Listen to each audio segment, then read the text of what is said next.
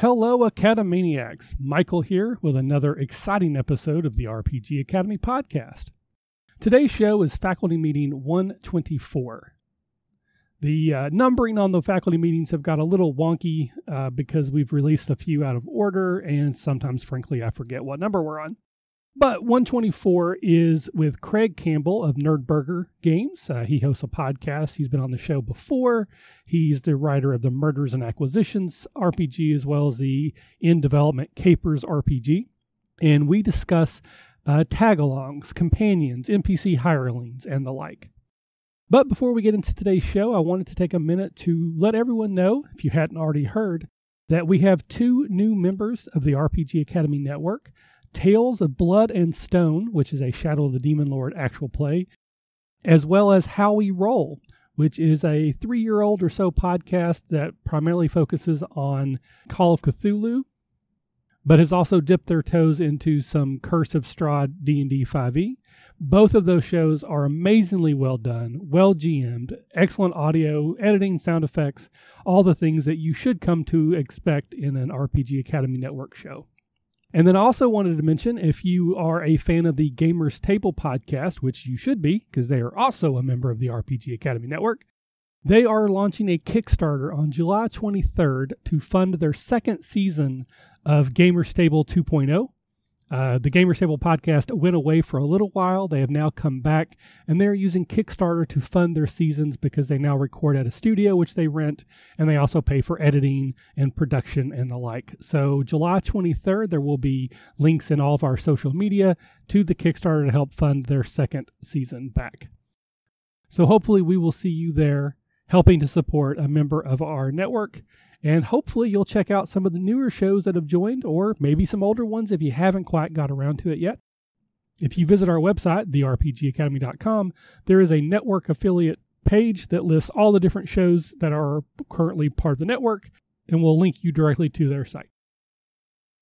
This episode of the RPG Academy podcast is brought to you by Goliath Games and Pressman Toy, who have been entertaining families for generations with classic games such as Rummikub, Mastermind, and Pop the Pig. They are excited to offer a variety of games from kids and family, STEM products, arts and crafts, family classics, sporting, and more. For more information about their games, please visit goliathgames.com or pressmantoy.com. You can also follow them on social media at Pressman Toy or at Goliath Games US to learn more about their products, giveaways, and more. Thank you again to Goliath Games and Pressman Toy for sponsoring this episode. And now, on to the show.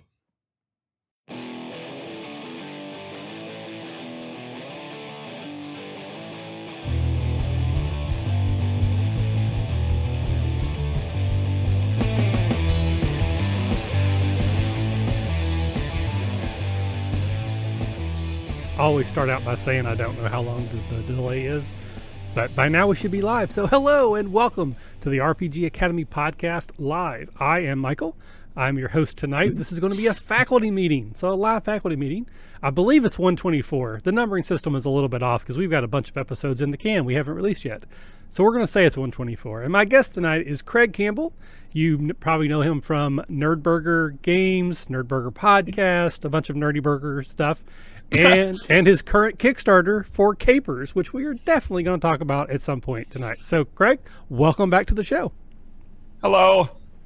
I'm Michael. Glad to be back. I'm up past my bedtime just for you. Oh, thank you. I am not up past my bedtime, but if we weren't doing this, I would be asleep because I am very tired. Looks like New York Tater is with us. Thank you for joining, as always. So let me find my little script here, because again, we haven't done a faculty meeting live for quite a while. Targris is here as well. Excuse me. So this is going to be faculty meeting 124, I think. PC tag-alongs. But before we get too far into the show, we always like to take a step back and remind everyone why we are here.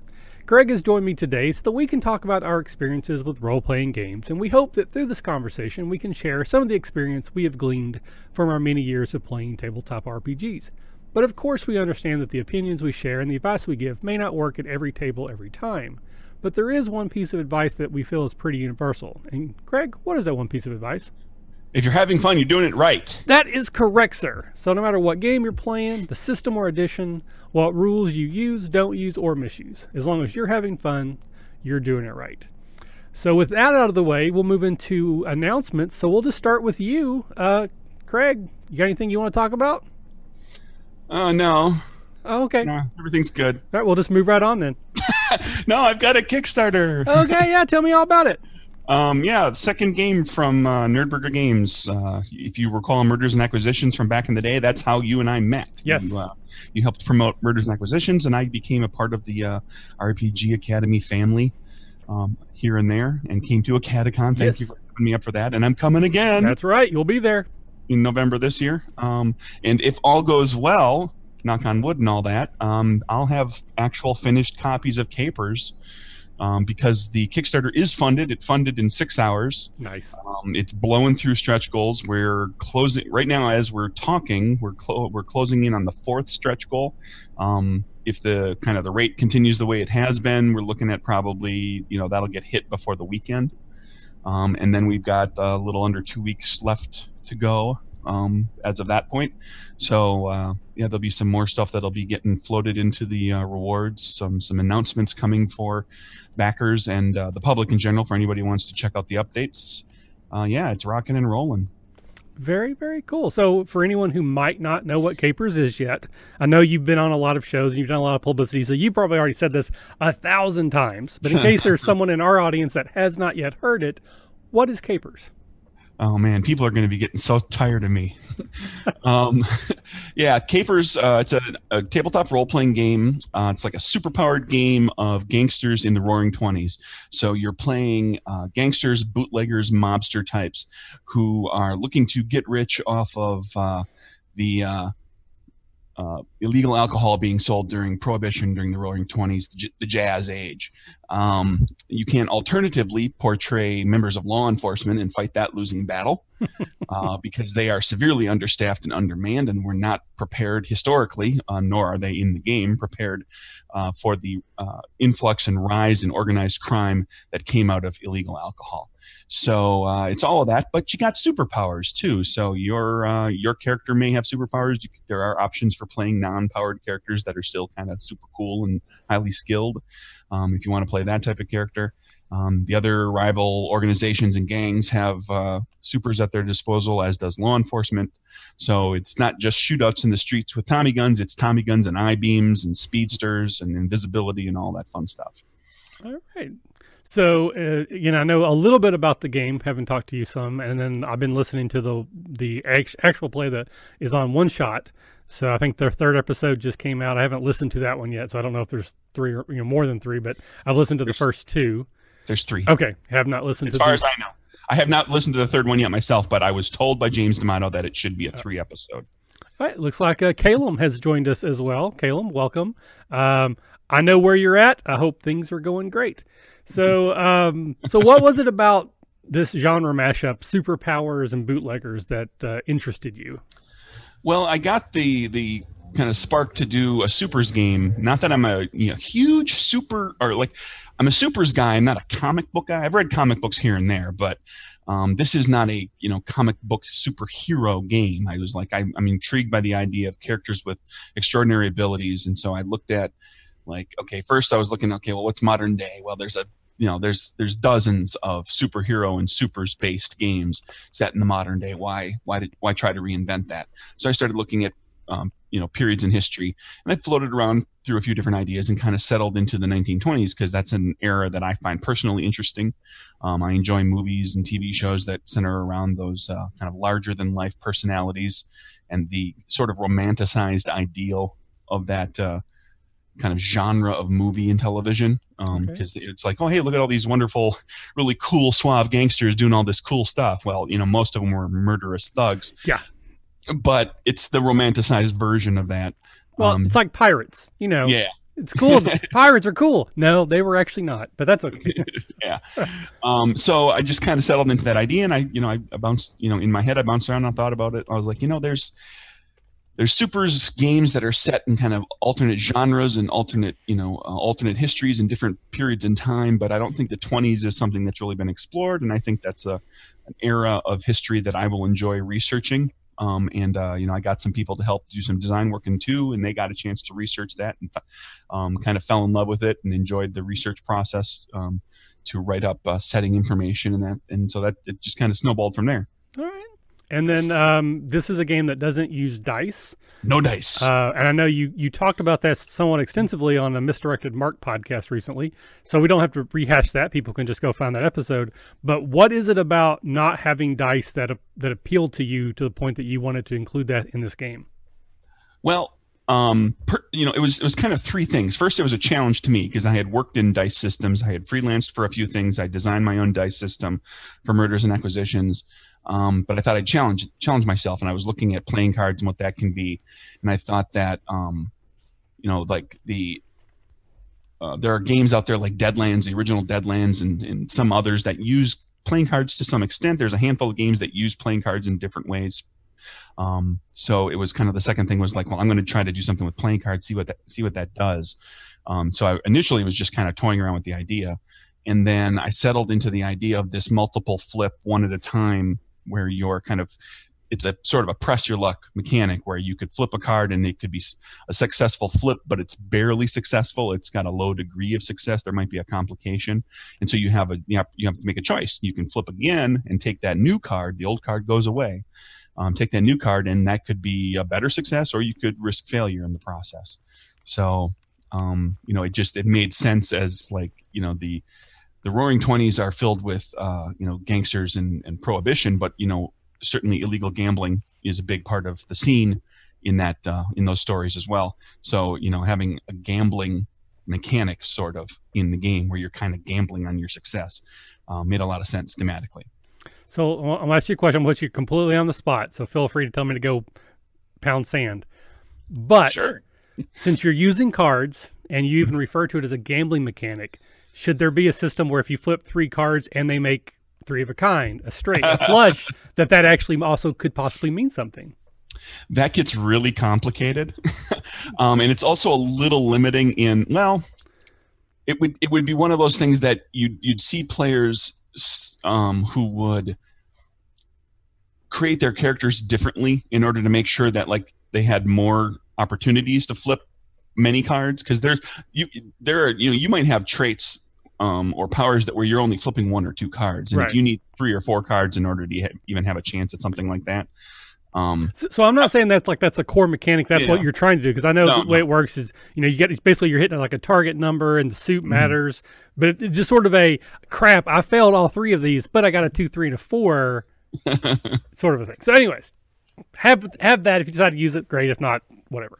I'll put together a supplement that's called complexifying the game system, and I'll put that out next year, and you can try all sorts of weird stuff. Nice.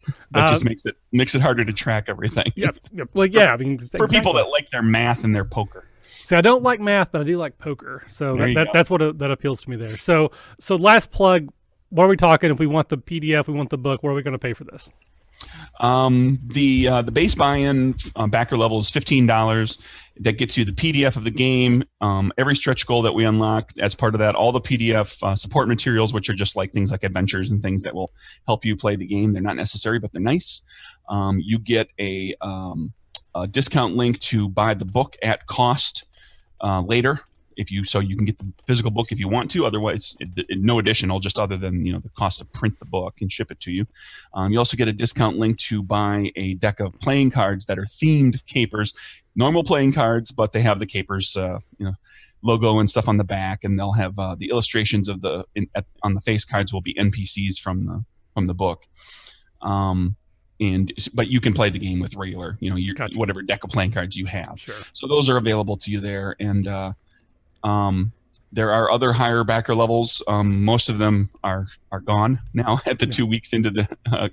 There's one still left right now that's called a sit down, where that's kind of the group thing where you can get 4 copies of everything, and I'll run a game for you and your buddies, online or potentially in person if we're going to be somewhere right at the same time. But yeah, I mean it's $15 is, the whole digital thing, and then a few bucks extra to get a physical book or cards if you want to do that later. Right. So lots of stuff for $15. Well, congratulations again. If anybody joined in late, you've already funded again on top. You're close to triple funding at this point. You still got a couple weeks to go with the campaign. So best of luck to getting as high as you can possibly get. It's moving along. Thank you, Michael. Very cool. How's your Kickstarter doing? Oh, It's nice of you to ask. I unprompted even. But yeah, the Acadicon Kickstarter funded, I think last night, like around 9-10 o'clock, we finally got to that magic number. We've had a couple more sponsors jump on now, so we're just a little bit above, which is, I like some cushion, because somebody could end up canceling their pledge. They may go, you know what, I actually can't afford this, and then we are screwed. But we have plenty of room for more sponsors. We got a bunch of table toppers left. There's really no limit to people who want to sponsor us. So I'm hoping we'll get a few more people to jump on, but that's done. So I'm already starting to move on to the next phases. We're going to have, currently it's set up to be Eventbrite, because that's what we used last year. But there's actually a new, it's not new, it's new to me, system called Celery. Are you familiar with that? Yes, I am, in passing. So basically it's an online web store. It's priced very well. They take like 2% for every transaction, which is much better than what Eventbrite charges. They have a really weird process. I still don't know how it works, but like you put in how much you want it to make from each thing, and then they add on fees. And sometimes it's like 20%, sometimes it's like 25%. It's really weird. So Celery is much cheaper in the long run, but I don't think the interface is nearly as useful. It's kind of ugly, in my opinion. And Eventbrite does a bunch of other things that helps you. Like you can send out mass emails to everyone who bought anything. You can print badges, and they do a lot of stuff that's very helpful for an event that Celery doesn't do, but it's so much cheaper. So that's my current internal debate is what we want to go with. Yeah, what's all that extra functionality worth to you? Yes, and again, I will say this, that when I'm looking at the prices, what I'm trying to do is lower what people have to pay, and I still get what I wanted when I did my budget. So I won't make any more through Celery, but the people will pay less. So I'm sure they all would like for that to happen. But again, I don't know if it's going to work out because of all these other factors. But I mean, realistically, we're talking maybe $2 total for each person. So it's not like it's a lot per person, but from 600-700 people buying badges, it adds up. So yes, we got 3 more weeks on that. And we have another, it's not really going to be a Kickstarter, but a new thing coming out fairly soon. We talked about a Acadicon line. Woohoo! So if anybody wants to play an online game with some of the RPG Academy faculty or some of our network peeps, or maybe some even volunteer GMs that might be currently in a Kickstarter for their own game, you're going to have the opportunity to do that. May 18th, 19th, and 20th. We're looking at about $8 to $10 per ticket, and that kind of comes down to if we go through Eventbrite or go through Celery. And we're hoping to raise some extra funds for Acadicon, 4 or 5 people per table. If we can get 20 or 30 games across that entire weekend, it's great. Should be a lot of fun, and we get a little bit extra money for Acadicon. I'm all for that. Cool. Excuse me. Session 0. So with all of that out of the way, we'll go ahead and get into tonight's topic. We had some conversation back and forth on what we wanted to talk about. And I had a couple ideas, you had a couple ideas. Neither one of us were super excited about each other's ideas. So I decided to go back to our Discord, and I actually think it was Targris. I had asked a while back for some suggestions, and I believe it was you who said talk about mounts and animal companions in the game. We had never covered that, so I thought, great. So I'll start with you, Craig. As a player, what are your thoughts on having an animal companion, a familiar, or even like a NPC tag-along companion sort of thing to your player characters? I think they're great. Okay. Would you like to expound on that? Well, the big issue that I've run into in sometimes, not all the time, but in some games that I've played in different groups over the years, is that, as an example, a familiar can feel and be used as if it were simply a meat bag of class features, and it has nothing else beyond that. It's like, okay, I've got this familiar, and it can go over here, and I can deliver touch spells through it, and it can look at stuff, and if it's like a raven, it can come back and talk to me, or it gives me some perk, bonus to a skill or proficiency or whatever, and maybe a couple other things. And I just use those things, and the familiar is just kind of assumed to be just kind of part of the list of things that my wizard can do. Well, what can the familiar be beyond the class features that it provides? That's kind of the big thing that I like to focus on with mounts, or with animal companions, or with familiars, the same way you would with an NPC that's kind of part of the group. If you've got an NPC, maybe you got a small player group, small group of characters, and you're like missing an important role, so the DM has an NPC that accompanies the group occasionally to kind of fill out something that the group's missing, that type of thing. Well, that character, that NPC, can kind of sometimes get lost in the mix of things. Like, they only show up when there's a combat. Everybody forgets about them otherwise. So I'd like to see there be some personality and some other things that I think we'll talk about here right now to the critter or the NPC. That's kind of the big crux of what I kind of delved into for the talk tonight. So I have some complicated feelings about this as a player. This is a safe space. Go ahead. Absolutely. As a DM, I'm not a fan of them. Like, I'm totally against DM NPCs. Sure. So if we only got 2 players, then I'll just change the game so that having 2 players makes sense. We'll be in a campaign where you don't need a fighter or you don't need a cleric. You can do 2 or whatever. So I don't like having the companion that hangs out with them and, they missed a clue. Well, did you think about, and then they step in, they give some exposition, or again, they show up when there's combat. So I'm just not a fan of that. And from a player standpoint, when I talk about a mount or familiar, I want them to be part of my character. I want them to be interesting. I don't want them to just be, like you said, a feature that adds to my character. But as the DM, you have to accommodate that.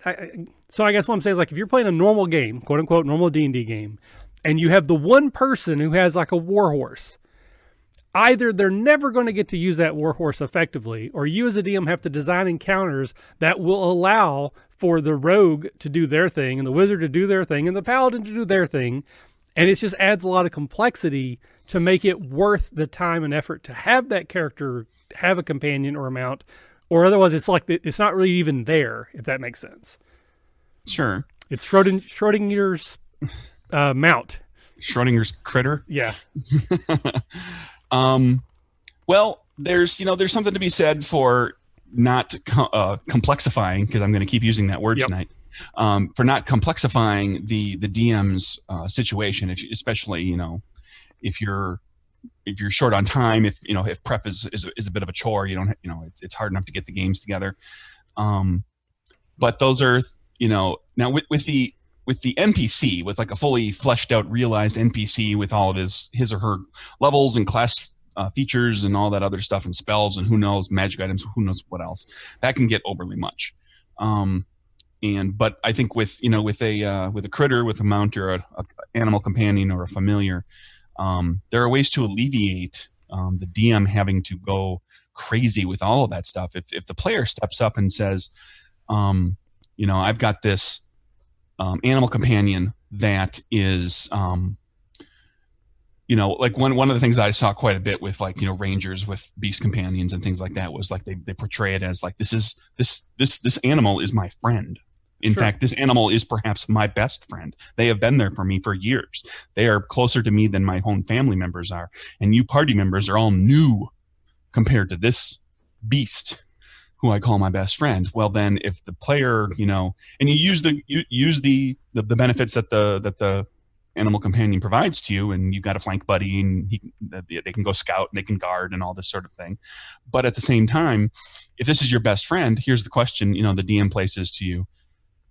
Does that mean you'll die for him? And the DM doesn't have to put the animal companion in danger. The player can actually do that on their own. The players will do the DM's job for them plenty if you let them. So if the DM, whenever the player, a player picks up and says, I'm going to have my, order my animal companion into this fight, blah, blah, blah.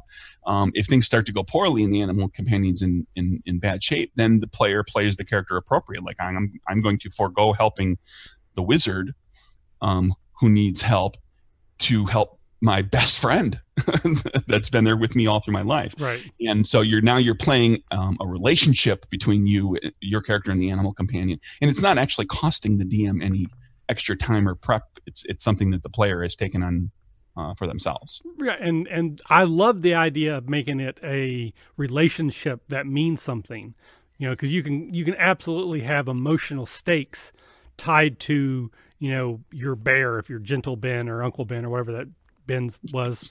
Uncle Ben's the rice. Uncle Ben. Oh, yeah, that's right. Gentle Ben. But that doesn't, at least in my experience, that's not usually the way it happens. Though most of my experiences with a bunch of immature people, I've changed the people I hang out with and play with a lot differently. Recently, I think it would be better, but this is my experience. But for me, the classic idea is like thinking the paladin with a warhorse. But I want the players to go into a dungeon. Horse isn't going to go in the dungeon, so you're going to have that scene where the paladin hobbles their horse outside the dungeon, or they do the thing where they slap it on the flank and say, go to town. So then you have the paladin without their mount for an extended period of time. I'm well known for time travel in my game, so anytime you go into a dungeon, there's a good chance when you come back out, it's going to be a different year. So now you've lost your horse. So your horse isn't there, or it's been like 7 years and the bones of your horse are there because your horse died. So I've just killed your horse by DM fiat. You had no choice in the matter. So you just can't do that because it's not fair to the player. It's kind of a jerk move to do it that way. But those are the sorts of things that I like to do in the game. I like to have time travel and these weird things. And even if you just get captured, if they get captured by the king and they're thrown in prison for 2 weeks, realistically, someone else would have taken that horse and either killed it or claimed it. Again, it's a war horse. It's probably biting people's hands off and stuff. But still, there's so much the energy you have to put into doing that. Now, I kind of went through the scroll there. I think it was Caleb had talked about maybe everyone has something like that. It's like, almost like playing a Magnificent Seven type game where everyone's a cowboy. Okay, sure. So everybody has a horse. So now you're all on equal footing. You're probably just not going to go into dungeons. Or if you do, someone's going to make arrangements. Like you're going to take all your horses and leave them with somebody, and it's different. But having one person with this extra thing that just causes work doesn't seem to work very well for me. So maybe it's my failings, but I'm not a fan of it from the DM standpoint. But as a player, I like to have them and I like to play with them. Well, I think with a player, if the player knows you and has played with you before, and if anybody who is listening to this right now listens to you talk about all this weird, wacky time travel stuff you like to do, and you get a chance to play D&D down the road with Michael, maybe you don't play a paladin. Well, just saying, because the player can be informed of those types of things, and like even at the beginning of the campaign, you can say, my campaigns tend to do X, Y, and Z. Be forewarned if you are going to do 1, 2, or 3 with your characters, because you might end up kind of losing out on something for a little while. Right. And the players just kind of know it, but they're like, "Oh, that's cool. I'll just deal with the moments when the moments when my paladin has his mount and does all sorts of cool stuff with the mount will outshine the period of time where I'm without the mount." Right. But I think there's a lot of rules that have been put in place, as well as magic items that are specifically to address this problem. Yeah. So you have like those, wondrous figurines. So you can have like a dire bear mount, but it turns into a little 2-inch mannequin I put in my pocket when we go in the dungeon. When we come back out, it's there again. Or I think in 5th edition, a paladin can basically send their horse to the astral plane or something. And yeah, then they with recent editions, they did stuff where you're summoning it from the ether from somewhere, right, so that you can get rid of it. They've solved that a little bit with the mechanics of the game. And I believe wholeheartedly that I'm not the only person that's had those experiences. And they're like, okay, we want the paladin to have their mount, but eventually they're going to go into a dungeon. So how do we fix that? Okay, we'll just let them summon it from nowhere, which is fine. But then that also seems like that sort of takes away a little bit from the whole, my horse is my best friend, and we have this relationship, because is it even the same horse? Is it from the plane of horsiness, and it's just a small aspect of horse that is now on the material plane? I don't know. It's D&D, but that just seems weird to me. Well, and it's one of those things that you kind of have to, decide if that's what it is. Like there was back in a 3rd edition game, we had, there was a summoner character in the group who was whipping up monster summoning spells, and my DM at the time got it into his head that when he summoned up a particular, it started with a kobold and at low levels, and then it became other things at higher levels too. That when he summoned the kobold, when he would get a group of kobolds at higher levels, you always had like D4 plus 1 kobolds or whatever it was. One of them in there was always the same kobold. So they actually started to develop a little bit of a relationship. And after a little while, that kobold got a little bit miffed that he was constantly being taken away from his family. And it became a great role-playing moment. And you can even have fun with the fact that, the helper, in this case a summoned creature, could be, the other critters that are part of the character class. When they come and go, play that personality aspect up. Like, how does the beast react when it comes back after being dismissed for a while? Is it ticked off? Is it refreshed and like, oh, that was wonderful, I had a little vacation? Well, you can even do this sort of thing where it's like funny, like he shows up and he's got like a napkin and he's got a knife and a fork. I was just about to have dinner, you jerk. He's in a shower. He's in a shower cap, all sudsed up. Oh, that would be funny. Totally off tangent, but back, I think it was in 2nd edition, there was a supplement you could buy, or an accessory. Is like random encounters. It's like a little treasure box with a bunch of cards, and you just randomly had cards, and it had all these little just one-off encounter ideas that you could use to put together a campaign, or just like one shot or whatever. And one of them was that there was a high-level wizard in a battle and used like a summon creature, but it summoned the party because they were the most powerful, closest thing. And so they just get thrown into this battle between this wizard and whatever the wizard's fighting. And it's sort of the same thing. Like they're all doing their thing and they just get disappeared and now they're over here. Kind of to know what it feels like to be that from the other side. That happened to me. The DM pulled that. He was a longtime DM. It was a 3rd edition game. I'm guessing that the idea probably came from that product. And he had us like we were in the middle of dealing with something. It wasn't a fight, but we were in the middle of dealing with something, and we got yoinked to fight a battle, and were compelled by the summoning, however it worked, to fight the battle. And then we, and it wasn't a terribly hard battle, but it was like one of those things that depleted some resources. We went back down on hit points, and then we all of a sudden showed back up right to the, right back to the, and it was he did the time twist thing too, where like we literally like reappeared exactly where we at the same time that we had been, and all of a sudden we're all disheveled and bloody and. That was good stuff. Anyway, no, that's fine, because it actually reminds me of the Star Trek episode. And again, Caleb is probably he's not listening, but he's probably angry right now because I'm going to misquote Star Trek. But there's the episode where Picard is supposed to negotiate with this race that they haven't really interacted with before, and the whole episode he's trying to practice exactly how to say the right greeting. And then I think it's a holodeck thing, because it's always a holodeck thing, where he gets trapped, and then he gets out at the very last minute, and he has to go up and give the speech without, being totally prepared. So I can kind of see that same thing. It's like you're getting ready to go in these really tense negotiations where there's a time limit where, you have to do a certain thing before the moon sets, or, war, and then at 7:15, you all get pulled over somewhere else, and you're having to fight that battle to get back in time to not mess up everything. So that could be a fun way to do that. But again, tangent. So, well, let's apply it to the critters, right? Okay. If you've got any critters that have a semblance of intelligence and potentially a way to communicate, there are certain familiars that do that sort of thing. If you're playing a higher level game, the DM might decide that your animal companion or your mount or something like that actually can communicate with you. Do they when they come back, were they in the middle of something? When they, and that just speaks to giving them a personality in general. The easiest way to present a personality is if the animal can speak. But you can also do it if the animal does not communicate. You can have the animal can be a lot of different things. It can be, it can be skittish. Okay, this is like, as an example, a great thing. I've done this with familiars when I've been DMing. When you get the player who wants their wizard to cast those touch spells through the familiar. Yep. Okay, I've often remarked to friends of mine that it must be exhausting to be a chipmunk because everything can kill you in all the time.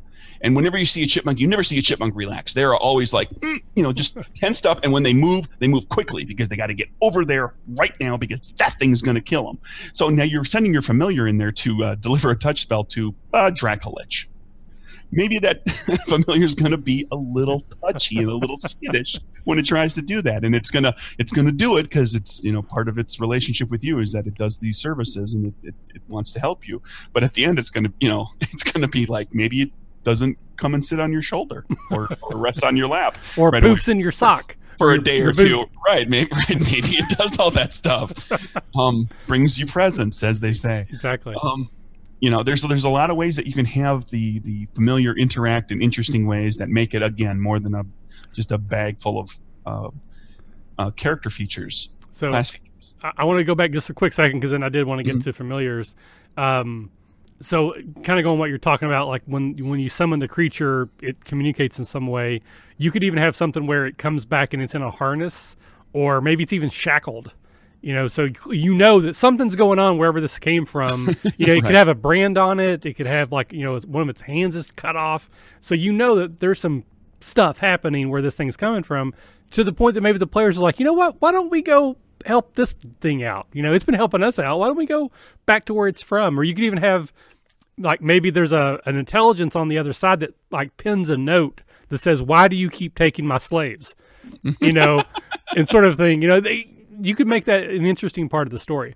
But I want to talk absolutely. about familiars. Are you familiar, pun, with Mercedes Lackey in any of the books that she's written? I am not. Okay. So I started reading these books when I was in high school. They may be awful, but I love them fondly.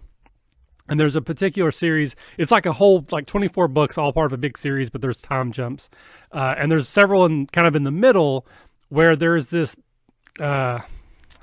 race isn't the right word. There's these people, and they all have these giant birds. They're like dire birds, basically dire hawks, dire whatever. And they carry them around, and they're a part of their fighting. Whenever you fight, you always have this thing going there, and it kicks butt, and it's awesome. And when the birds get hurt, that's an emotional thing, and yada yada yada.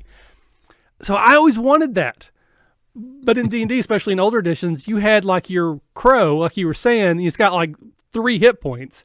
So anytime you send your crow in to like scratch somebody's eyes out, it gets murdered instantly, which again, they've changed now in 5th edition. You can summon it back from the astral plane or whatever, because it kept happening over and over and over again. So how do you make familiars work without making them so overpowered that everyone wants one, but they're also not so weak that they're going to die the first time you try to use them in an interesting way in like a combat? Well, you can, rules as written, it's what you're talking about. Something takes a swipe at it, deals those 4 hit points, and it's gone. Why, if the wizard is supposed to be, is supposed to care about this familiar, house rule up, let's say, I'm not going to worry about how many hit points the familiar has. The familiar can take 2 hits. So it goes out there, it gets hit once, and now the wizard's like, whoa, I got to go save my familiar. And it becomes a thing that I have to deal with on the battlefield now. Suddenly their goals, their immediate goals change because they got to get the familiar out of there before the familiar takes that second swat that's going to kill it or astralize it or whatever it is that happens. If you just go by the rules, it's poof, it's gone. You bring it back later. If you want to build the emotional attachment and have that situation like that, you can house rule that stuff easily enough. And with those types of things, one of the things I usually do, this is kind of a general rule that I use when I'm GMing and DMing, is like when you make up a house rule like that, it's just you make it clear to everybody that this house rule is under constant playtest. We might, as a group, decide, okay, it's a little too weak, it's a little too powerful, it's a little too weird, whatever. We'll tweak it. We'll make it what it needs to be to create the best play experience for the people involved. So I'm sorry, I was reading chat. Someone had mentioned Blue Rose. Yeah. Which I had picked up last Gen Con. It's they actually mentioned Mercedes Lackey specifically when they talk about the type of genre this is emulating, and I pretty much bought it for that reason. And it's a game that's supposed to sort of emulate romantic fantasy, which is basically what those books Mercedes Lackey writes are. So yeah, so this probably would be a better way to play that game where you could have a familiar that's not going to die because it's not D&D. But yeah, Blue Rose, I haven't played it yet, but it's a very pretty book. It's also heavy. I think I could kill somebody with this. That's a thick book. And then someone else mentioned, so this is where I keep all my stuff. It's behind the curtain here. so pay no attention to the games behind the curtain. So I will say one of the, just kind of a tangent, one of my favorite things I've ever done with familiars, back when 5th edition first came out, we were doing a play test. I think it's even on the show. We did like a 1-episode, 1-shot sort of thing. And we had 2 wizards with familiars. And I think the way it works is basically they can communicate to you. How does that work? Yeah, so they can communicate what they hear or see. And so we switched familiars and we used them like walkie-talkies. So I would say, I see 3 over here, and it could communicate to the other one that what we saw. Basically, we couldn't hear each other, but we could both talk and the other one would hear what we were saying, type of a thing. I don't actually remember how it worked, but it was kind of funny. I thought we invented familiar walkie-talkies, which I thought was cool. So we talked a little bit about how you could add a mount. If they were both birds, they would be walkie-flockies. 1 point to you, sir. So we talked a little bit about how you could use mounts, hopefully, or at least accommodate for them, a little bit from familiars. Is there anything in particular, because I'm really much against DM NPCs. Try to sell me on why we could use one of those. I think that's the one thing that we haven't touched on yet. I'm not a huge fan of them myself, but I think it's going to be a situational thing. I don't think a DM-controlled NPC is necessary a lot of the time, but there might be times when it is, when you need a walking plot point to go with the characters for a short time, to be, the exposition character, and they might be involved in some fights and stuff, but maybe it's it's a temporary thing. If you've got a group of players who really loves the classic 4-character D&D dynamic, the beatdown expert, the arcane caster, the divine caster, and the utility character, and you've only got 3 players, and that's the game they really want to play, well, Mr. DM, maybe you just got to suck it up and NPC that cleric that nobody wants to play, or the thief, or whatever. It's I don't know that I can sell you on it in just a broad sense. I think it's definitely one of those things that's like situational, and it depends on the needs of the game and the story, and maybe the needs of the players, or the preferences of the players. And you can do it. It can be one of those things too that you can start. You can do it a little bit maybe early on. Like maybe the group needs a thief, so you NPC a thief for a little while. And then once the characters start to get a little higher level, one of the characters multi-classes a little into thief or bard or something along those lines, or just takes the right skills and gets a hold of a couple magic items, and the wizard's got knock to take care of some of the classic thief stuff, rogue stuff, and then that character can get phased out once the rest of the group is sufficiently skilled and has a broder base of. They sort of compensated for what they were lacking earlier. They're more versatile with magic items and those sorts of things. They might start to, as the DM, you can seed that in there. It's like, okay, you guys got a rogue with you now, so. Flipping through my book, let's see what magic items do I have to plan for? What 4 magic items do I need to facilitate removing this rogue from the group, and get those into the hands of the players over the course of the first 5 levels. And then once we hit 5th level and the wizard's got knock and fireball, you've got these magic items that'll help you kind of do the things you need to do, and the rogue is out of the story. Nice. So we've sort of. I had an idea in my head of how we were going to have this conversation, and we totally went off of it, which is fine because I think it's more natural. But we kind of talked about, like in each section, we kind of talked about how you could do it or some interesting ways you can do it. So I don't know that we need to circle back around to that. But I was going to share one anecdote. One of the few times I did, which this really wasn't a DM NPC.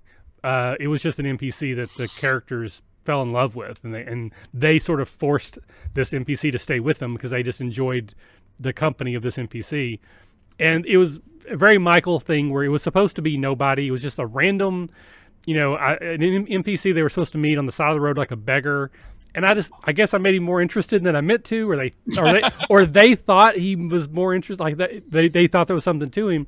And he started off, he was just an old crazy guy, and they just thought he was funny. So they kind of, if I remember correctly, he's wearing robes, no shoes. Robe was really tattered and dirty. Clearly had no underwear on, and like every now and then he would like bend over and flash them because I was 17. That was funny.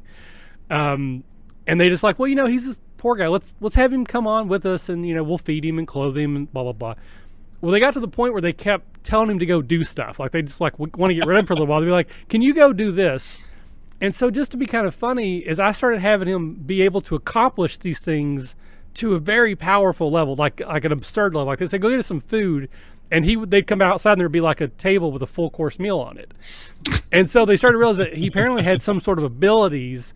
And so he ended up eventually became a retcon that he was this very powerful sorcerer that had like one of those robes of something that makes you dumb. It's like a second edition robe, a robe of enfeeblement, I think. And so he would never take the robe off, and he was cursed. And I think eventually they got the curse off of him, and he got all his power. So they would just try to like figure out like go catch a squirrel, and he'd come back with a squirrel. Like, how did you catch a squirrel? And they just it just eventually kept ramping up that he could do these really powerful things, but only kind of on accident. So that was one of the few times I had an NPC join the party that I actually enjoyed because it was just to an absurd level. So we'll throw it out to the audience. We've got several people who have been communicating with us, which we love. Do you have any questions for Craig or myself? It could be about mounts and familiars, or it could be about anything else. It doesn't really matter. While we're waiting for chat to catch up, Craig, where can people find your work on the internet? Oh, you can go to nerdburgergames.com. That's nerd as in what we all are, burger as in what a tasty burger. .com. That's where all my game stuff lives. Me talking about stuff. There's a blog that I'm pretty transparent in, although right now it's kind of chock full of Kickstarter stuff. You can go to drivethrurpg.com to buy game stuff that I've made. However, if you're going to go looking for Murders and Acquisitions, the first thing to do is go to look at Capers and see if you dig that, because you can get Murders and Acquisitions as an add-on at a discount. And I'm on the Twitters at NerdburgerCraig. And if you want to come to a Catacon, they could meet you. Yes, I will. I imagine have a demo table again. There'll probably be some capers there, maybe Murders and Acquisitions. Probably, I would think I'd probably schedule a few round of actual game schedule, actual event schedule, a few rounds of Die Laughing, because that kind of needs enough players to make happen. I ran a couple of those last year, and people dug it. So that's game number 3 for everybody who's keeping score. Oh, nice. Probably going to be the next one. As for myself, again, Michael at the RPG Academy. Anywhere you search the RPG Academy, if something comes up, it's probably me. If it's not, let me know, because I need to have a conversation with somebody. Kickstarter is going on right now for Catacon. If you know anyone who has a game company, maybe they're running a Kickstarter and they would like some promotion, maybe we can work out a deal. If they want to give us some money for tabletop or something like that, we absolutely can use more and more sponsorships. And then don't forget, May 18th, 19th, and 20th, we're going to have a Catacon line. So if you want to play some online games with myself, some other of the network people, network peeps and beyond, there'll be more information coming on that soon. So Targris did have a question. Any experience with players trying to take advantage of familiars in a combat-y way? Oh, somebody just pumped in and it moved it. Oh, that they weren't typically intended for. Well, I've had players who've had the the little bitty bird familiar or something, and like, okay, the fighter needs a flank buddy. Really? Well, the thing, the bird has an attack. It has a +1 to attack, and it does a D2 or whatever, right? And they say, okay, but that's a valid attacker, so it can be a flank buddy.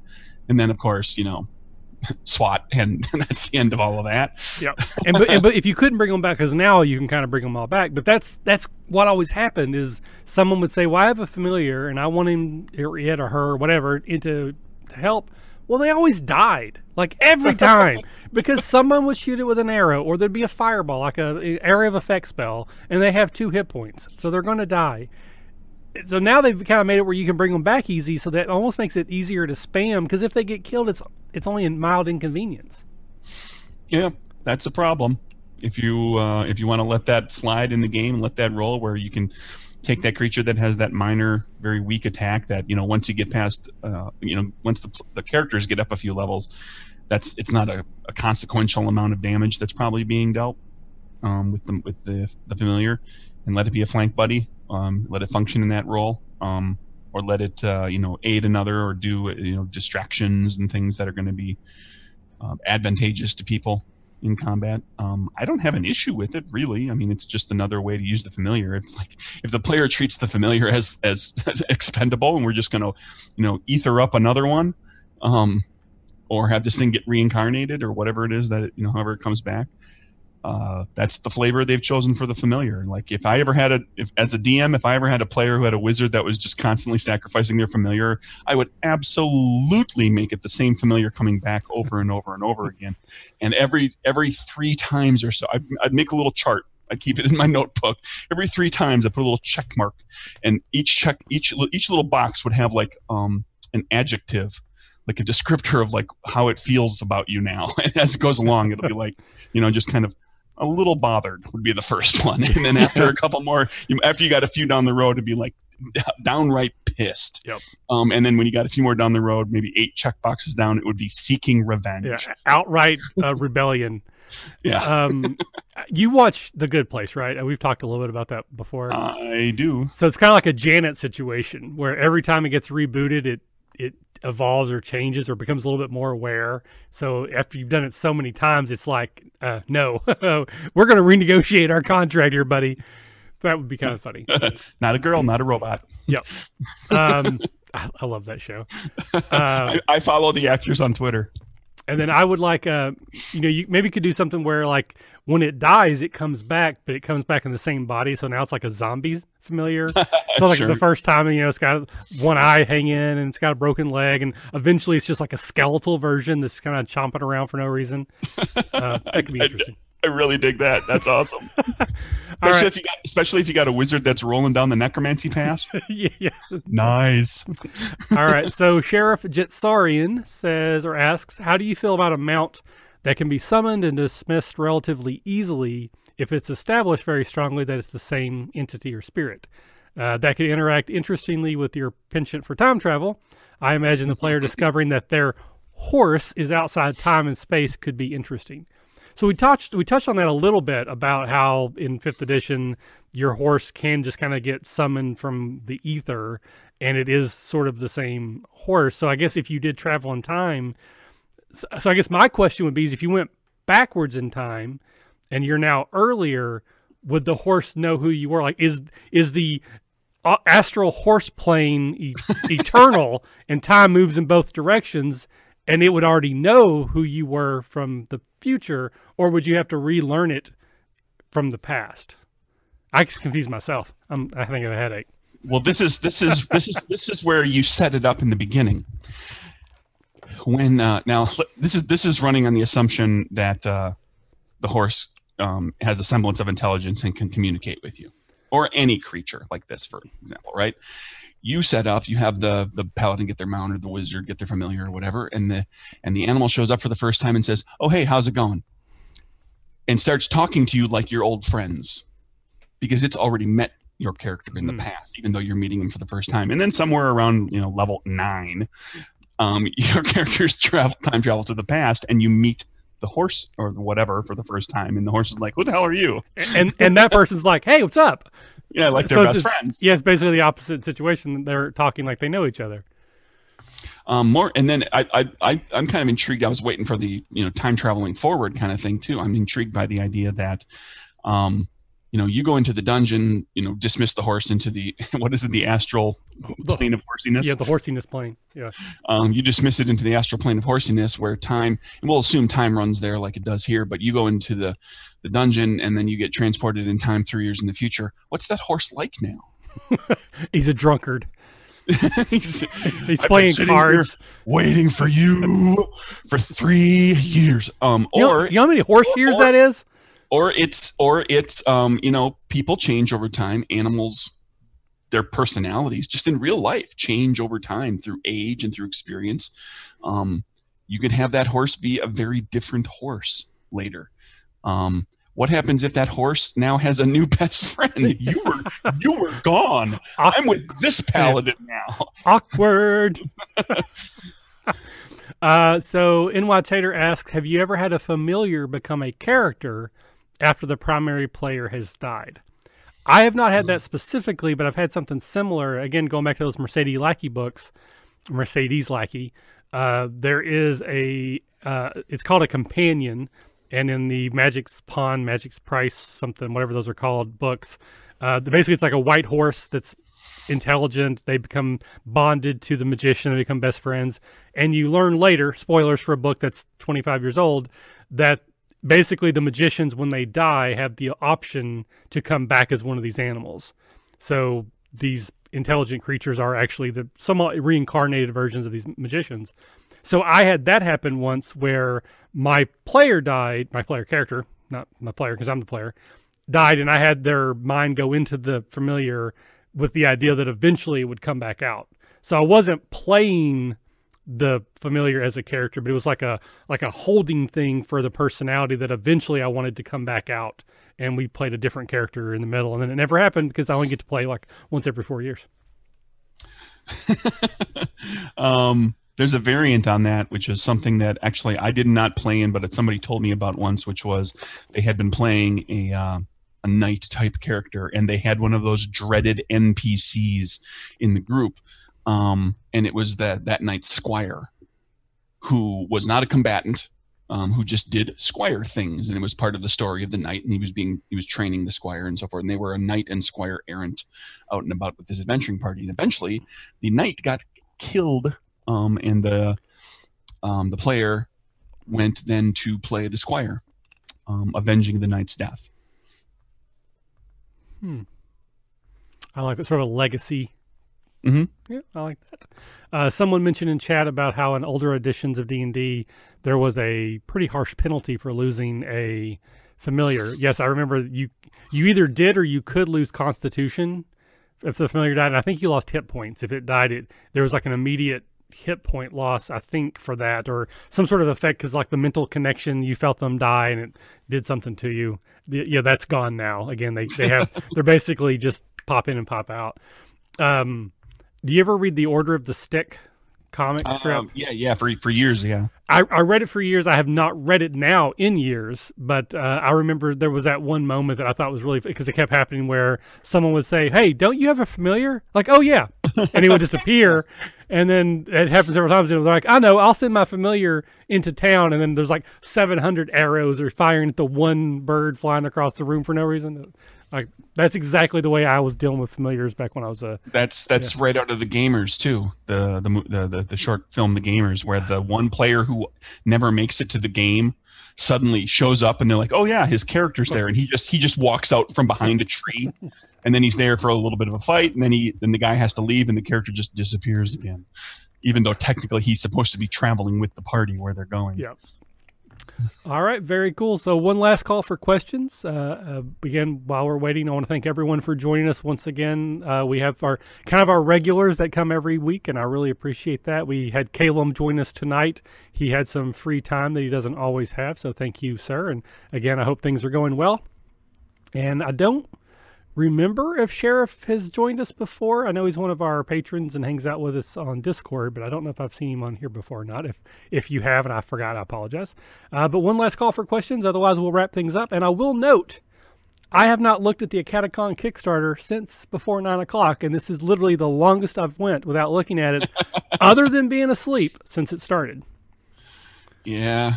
Not me. I just went over and looked at capers. I haven't looked now in almost a full hour, and that is a record. Very cool. So while we're waiting, I guess, I might as well.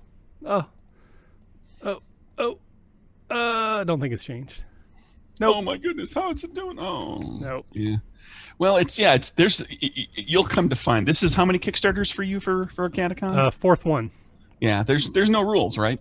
There's 0 rules. Yeah. I was staring down the barrel yesterday. I was staring down the barrel of a personal milestone.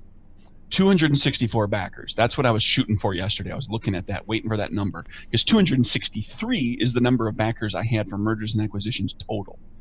and we were on the verge of beating that in the first half of this Kickstarter. And I really wanted to see it happen before we hit the halfway point. And so I had 262 when I left work. When I got home, there was a nice surprise, 263. And then I spent my evening and I just did all the stuff and and it was like all evening long, late afternoon and into the evening. And normally, you get some backers. There's people getting home from work and blah, blah, blah, and stuff happening. And no, of course not. The Kickstarter gods decided to just sit there and poke me in the eye and hit that 264 like minutes before I went to bed. Yeah, legitimately, that's what happened to me last night. It was right around 10 o'clock, and I was like, all right, I'm going to bed. And then someone got us funded, so all of a sudden now I'm sending out tweets, and I'm excited. So now it's like, midnight. I'm still checking to see if anybody else has jumped on now. So, yeah, same exact thing. I mean, I'm happy. I'm not complaining, but it's like, oh, couldn't this have happened at like 7 o'clock? Exactly. So Caleb does have a question before we jump off here. How do you deal with communication with animals? So Familiar, at least within the games that I played, usually there's the ability to communicate either verbally or telepathically with the creature, so you can see what it sees, hear what it hears, and it can know what you want it to do. But when you have an animal that maybe not even like a druid's companion or a warhorse, if you just have someone's like, hey, I want to go buy a dog and have a dog that hangs out with us, how do you handle, like, is it just a normal dog, or do you allow it to bond in a way that might be seen as supernatural, perhaps? Well, what's a supernatural bond? Okay, like an immediate kind of thing, then yeah, maybe that's supernatural. But if you have a dog that you take care of and that takes care of you in turn for a couple of years, there's going to come a point where you know exactly what that dog is thinking, and that dog is going to be able to kind of predict your actions as well. And so, whatever the animal handling skill is, or whatever wisdom score that's necessary, it's just you've got a character who has an animal companion or a pet that they've had for an extended period. You aren't necessarily speaking in the animal's voice and telling the player exactly what the animal is saying or thinking or whatever, but you can make a pretty strong impression with just like describing its mannerisms, how it's reacting to things, how it's reacting to the character, and occasionally even just say stuff like, well, this animal well enough to know that they're feeling blah, blah, blah. And so then you actually have like a bit of a reciprocal relationship with the animal because it's communicating with you in a nonverbal way. Right. I know going back to second edition, there were rules for an animal companion that you could purchase, and then you would roll. There's like an animal handling check you could do once a week, and depending on the role, you could train it like up to 3 things. It was based on the animal's intelligence, so you could have like guard, stay, heal, fight, that type of thing. Heal as in heal, not heal as in no. And so based on the animal's intelligence, you could actually train them to do certain commands or tricks. But again, that was like a normal, non-intelligent or non-supernatural intelligent creature. If you had an animal that you bought and it stayed with you for a long time, I think I would probably allow for there to be some sort of bond where it's, again, like you're saying, like they know what each other's thinking, but it's not a verbal thing. It's not like, hey, Steve, come here. It's just that your companion needs you to come over there. It's urgent. And then, you find something in the woods, the weeds, that kind of thing. Though I did have a funny thought, because I know someone mentioned in chat the speak with animals, which, as a DM, you always get to play around with it, because, what does a squirrel know about the number of armies marching by? No, the squirrel knows what we just talked about, like squirrels and chipmunks now. It's pretty much. They know everything's trying to kill me. Make it quick, I gotta go. So there's that kind of thing. Well, the animal isn't intelligent enough to speak with you the way you understand. But what if there was a spell, Speak as Animal, which lowered your intelligence to their level instead of bringing theirs up to yours? And you just have like this conversation back and forth with blorps and bleeps and chucks and roars. And then when it comes out of it, you're like, I have no idea what we talked about, but I had a good conversation. Nice. Oh, that's silly. Yeah, pretty much. All right. I think that's everything. If I missed anybody in chat, I apologize. But we will be here again next week. Is the 28th. The week after, we're going to have a special episode for anybody who likes wrought iron. We're going to have... Who doesn't? Exactly. We're going to have sort of a wrought iron reunion. It's not going to be an actual show because Caleb's not back yet, but we are going to do some in-character shenanigans. So I really hope some people will show up and talk to us as our characters. We're going to basically answer questions in character, and we have a few other little odds and ends that might happen that might be funny if you're into that. And then the week after will be the end of the Kickstarter. We're going to do a live show where we count down. The Kickstarter will end at 9:45 p.m., so we're going to count that down, talk about some of the plans for Catacon, anything I've got worked, because I got a few things in motion right now. I might be able to make some announcements, some more special guests, and that kind of thing. So hopefully people will want to join us for that. Until next time, Craig, thank you again for your time. Best of luck with the Kickstarter. Congratulations already, but best of luck that it gets as high as it can possibly get for you. Right back at you, man. All right, so we'll do our awkward wave out to everybody. Bye-bye. Bye. Bye-bye.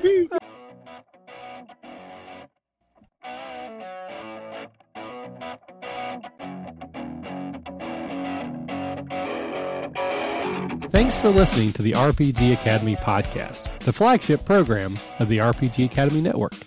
If you enjoy what we do here, then please check out therpgacademy.com and visit our site partners for additional entertainment and gaming advice. We do this out of love for the hobby and for you, our fans. The podcast and site content will always be free for you to enjoy and utilize. But we do have expenses related to the show. If you'd like to help out in any way, please visit patreon.com/therpgacademy and check out the rewards we are providing for your monthly pledges. We use all funds that come in to improve the show and give you better content and quality. And if you don't have the coin to spend, don't worry. You can still help us out in many ways. You can subscribe to our show on iTunes and or Stitcher Radio. You can leave us a 5-star review. Also, if you clear your cookies and you visit Amazon or the DriveThruRPG site through our portal, we get a small percentage of what you pay, and it doesn't cost you anything extra. Just like any RPG, our site works best with open lines of communication. We love talking with our listeners about everything. Please contact us with any questions, concerns, and comments that you have. We also love to hear feedback and experiences from your own games. You can email us via podcast@therpgacademy.com and reach us on social media, such as Facebook and Google+, at The RPG Academy. But Twitter is usually the fastest way to reach us. You can find my favorite co-host, The Caleb G, at The Caleb G. And you can find my favorite co-host, Michael, at The RPG Academy. Thanks for listening, and as always, if you're having fun, you're doing it right.